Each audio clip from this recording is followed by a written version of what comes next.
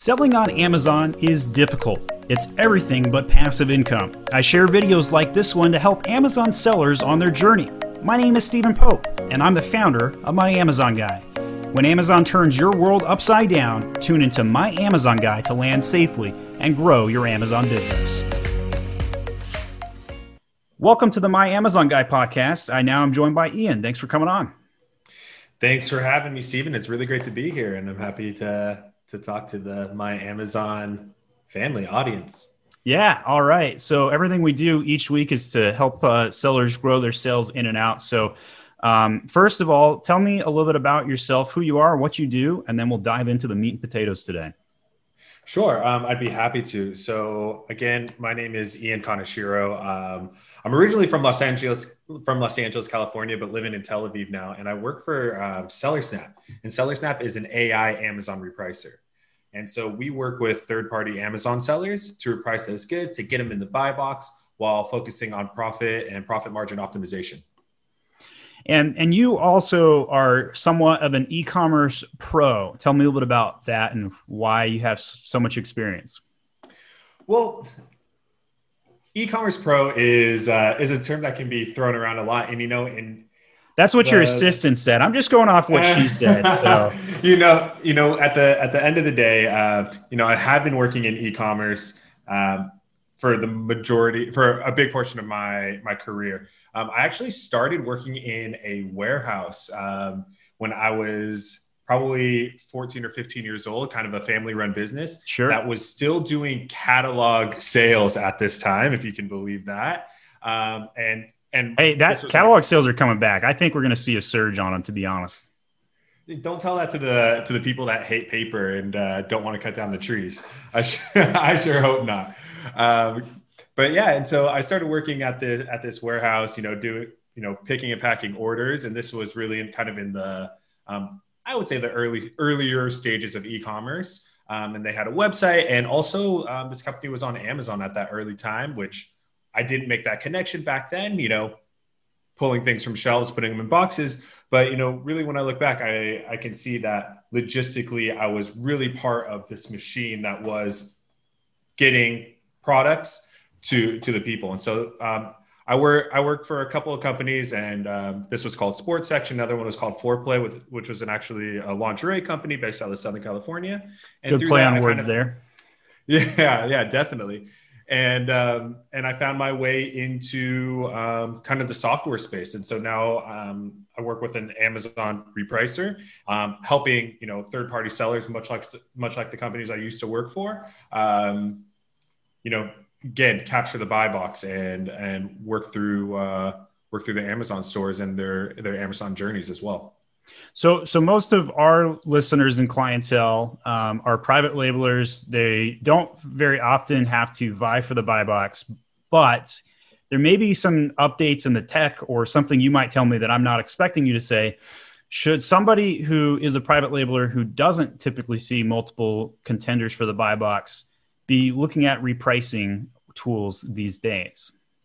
Yeah, absolutely. Look, repricing historically has been only for for wholesalers, retail arbitrageurs, online arbitrageurs.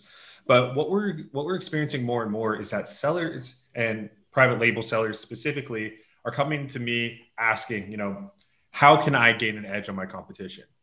Because the question that I ask a lot of times is, do you have competition for the buy box, or do you have competition? And the answer is no, I don't have competition for the buy box, but I do have competition, right? If you're selling, I don't know, a pack of pens, right? And it's a 5-pack of blue pens. You're not the only 5-pack of blue pens on the market. And so your consumers are going to come on and have to make a choice between your brand and another brand, and then, the Bics of the world. And so it's important that you have a pricing strategy that kind of puts yourself in a competitive position. You don't want to be so much higher that you're not getting any sales, and you don't want to be so far lower that you're devaluing giving away margin. Exactly. And so we do have a couple of solutions in terms of repricing for private label sellers that can help kind of navigate this system. And just a bit of background, we are an AI repricer, but that is very much for the kind of the wholesale side, the buy box side, you could say. And then, but for private label, it's a bit more, you have a bit more rules to set up in order to do that. And I don't know where we're going with this, but I'd be happy to explain a little bit further about how that works. Yeah, we should go into it. So I think people would be interested to know, like, does it make sense to have a repricer price your item against the Bix pens of the world, the other 5 pack of blue pens? Like, how would that structurally work? So there's really 2 questions in there. Number 1 is, does it make sense? And number 2 is, how does it work?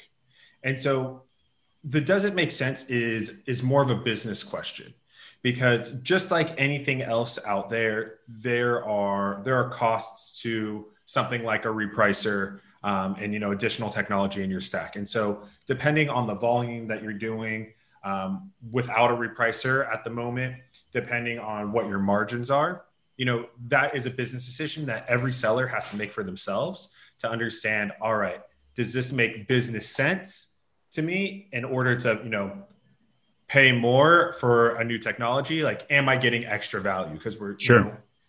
Whether we're talking about consumers who are actually buying the pen, or as businesses, the money that we spend, we're always talking about value. So that's number 1. But number 2, on a technical level, the most popular version of a repricing model that our sellers use is called follow related ASIN, or follow multiple related ASINs. And the way that it works is pretty straightforward. What you can do is you'll come in and you'll say, all right, I have my Bic pen, or not my Bic pen, I have my private label pen, and I want to follow the 5 pack of Bic, and I want to, I don't know, match their price. I want to always be $1 below them. I have a more premium product. I always want to be $1 above them. And so that way, what you can do is you can attach yourself to that item. We also take that one step further in doing multiple related ASINs. So you can put different variations of the different products. So maybe you want to do a 5 pack in black, a 5 pack in blue, and a different brand, let's say. And then you can say, let's follow the lowest item, like the lowest priced item, for example. And then, or I want to follow the item with the best sales rank. So again, it's all about kind of setting up rules and finding which one works best based on kind of where you sit in that ecosystem, in this case of pens. But it's a really cool system in order to kind of better position yourself in the market that's really, really dynamic at the end of the day. So I think pens are really boring. Maybe we should have gone with the foreplay. I'm kidding. All right. So I think you're making an articulation for why private labelers should be running an automated, repricing structure. One of the other things that I've found increasingly frustrated. So like I use the Seller Central tool, repricer tool frequently, right?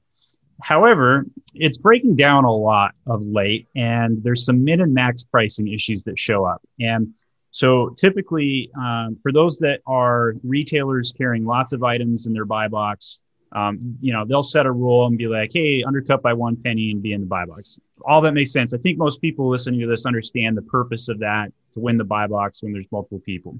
In addition to that, we see that sometimes it makes sense to run a repricer as it compares to the rest of the internet off of Amazon as well. So that kind of adds a new layer or a new scenario in here. And the reason that would matter is because sometimes while they may have an exclusive item on Amazon, they may not have the exclusive on, say, Walmart or somewhere else where Amazon is comparing the pricing.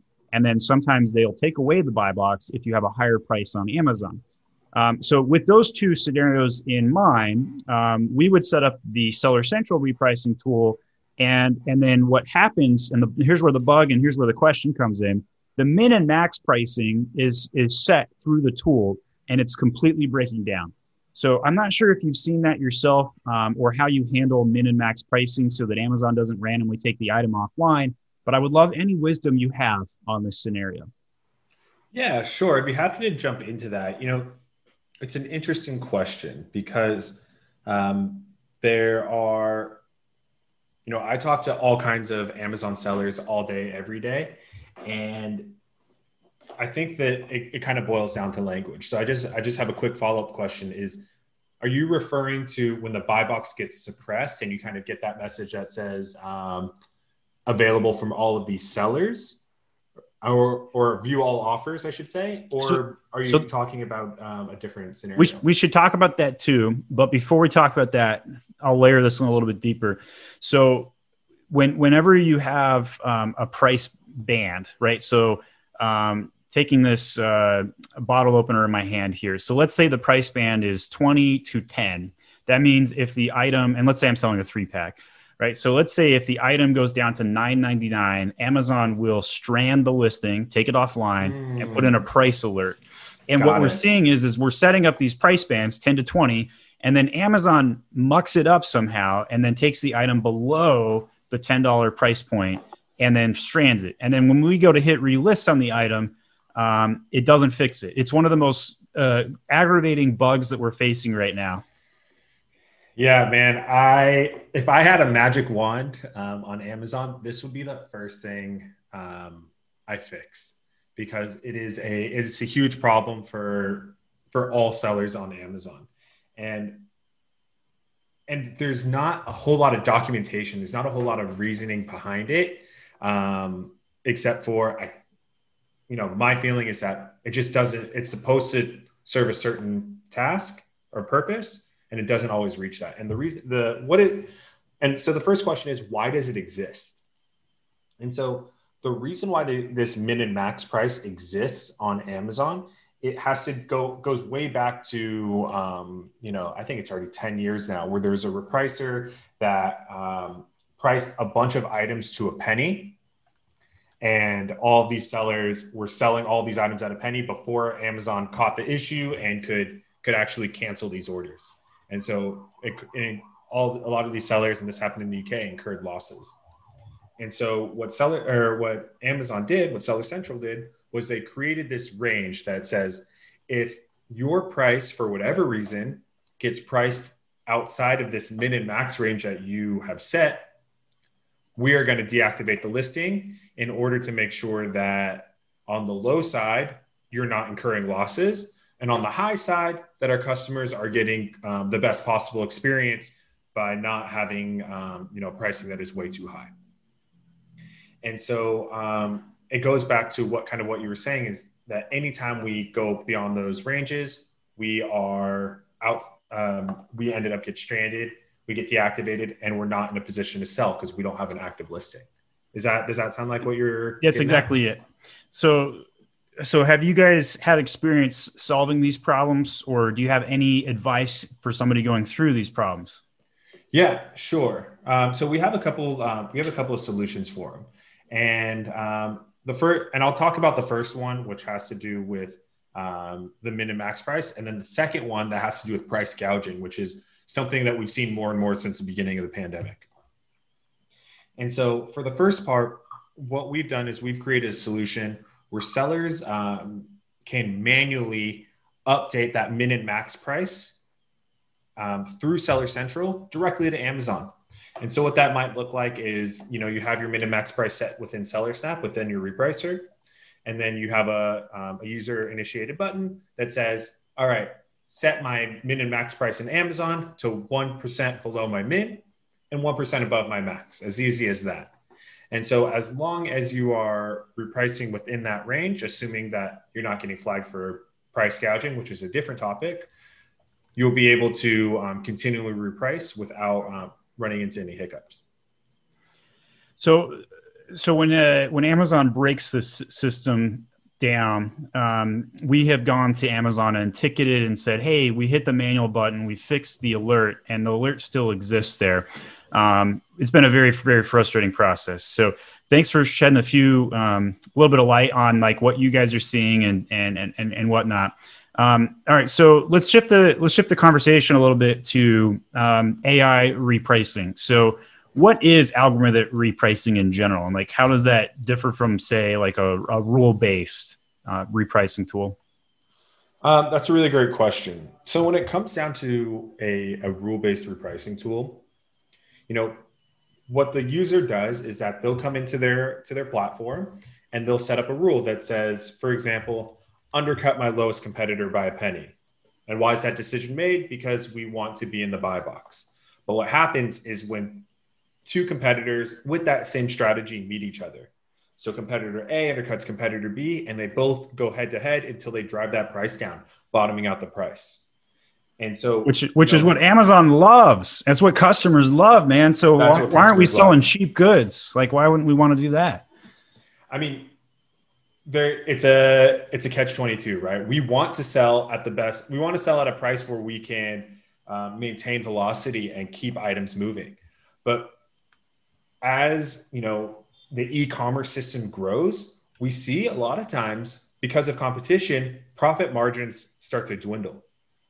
And it happens a lot. It happens a lot because of competition. And so even though it might be great for Amazon and the consumer, for our selling partners, it's not ideal because those profit margins just fall off. And so that's about a rule-based repricer. And so now we're talking about SellerSnap, an AI repricer. And what do we do and how do we do it? And so basically what we aim to do is we aim to continue to get the buy box, because that's the important part about getting sales, but we also aim to avoid price wars. And so the way we do that is by scanning the competitive environment on the listing level and learning from what's going on. And so we can really understand the decisions that our competitors are making based on the decisions that we make. And so what that might look like is us understanding that, that competitor is attached to our price, right? Because they're following the lowest competitor minus a penny. And so that means if they're attached to our price at $20 and they're at $19.99, then they'll be attached to our price at, let's say, $30 at $29.99.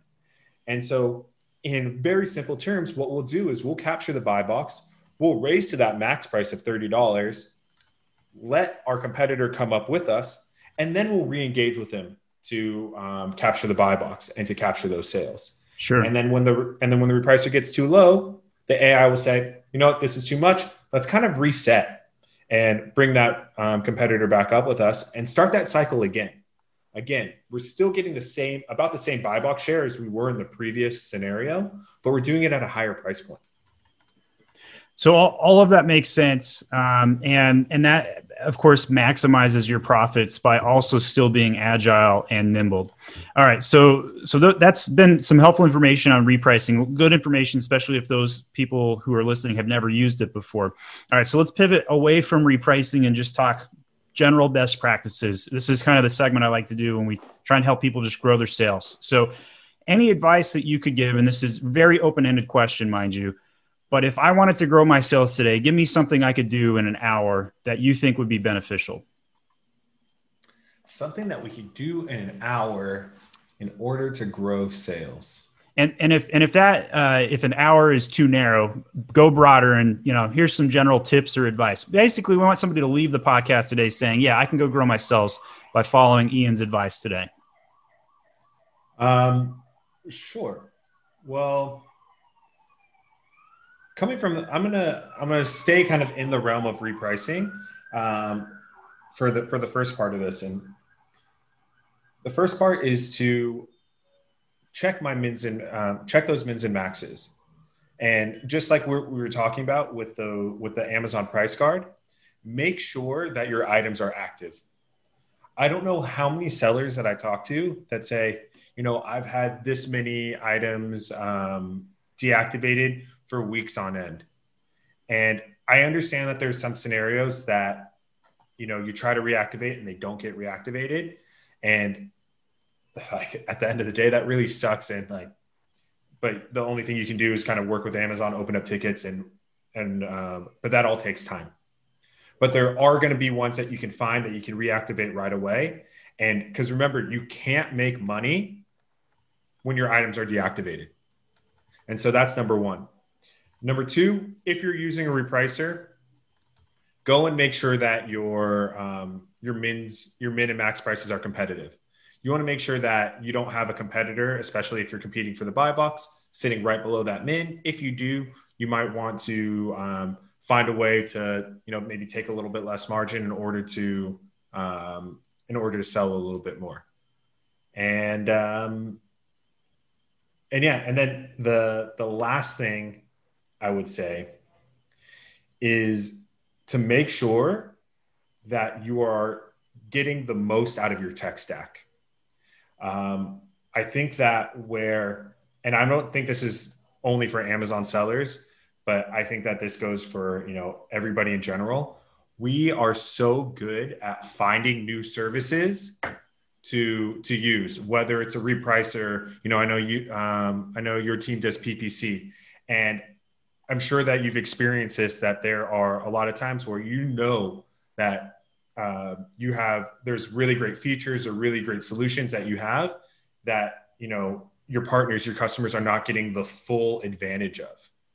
And I think what I see a lot of is, clients saying, I didn't know you had this feature. I wish I knew about it 6 months ago. And, we had it 6 months ago, and you could have been making money that entire 6 months if you had, kind of did an audit of your internal processes / asking questions to your service providers to say, where can I get more out of my current workflow, out of my current processes? So the tech stack comment's interesting too, because there's a lot of things, people just want to run on autopilot. They want their passive income on Amazon, but in all honesty, it does take a lot of work to go back and check things out and see where things are going. All right. So Ian, if somebody wanted to get in touch with you or SellerSnap, where should they go? How can they get in touch with you? Quickest way is to go to sellersnap.io. And if you want to get in touch with me directly, you can always reach me at my email at ian@sellersnap.io, or you can look me up on LinkedIn, Ian Kaneshiro. If you want to take a crack at spelling that last name, it might be. Is it Japanese? It is Japanese. Yeah. All right. Yeah. So I think it's easier than people might think. Kane and then Shiro. So yeah. Yeah. All right. Cool. Well, Ian, thanks for coming on the podcast today. I really appreciate your insights into the repricing world. For those that haven't yet, hit that subscribe button and share this with somebody else who might find value in improving their sales on Amazon. Thanks so much. This was the My Amazon Guy podcast with Stephen Pope. Each episode helps you grow your sales on Amazon through ideas on traffic and conversion rate improvements. Hit that subscribe button right now to tune in each week. And if you need more help, go to myamazonguy.com.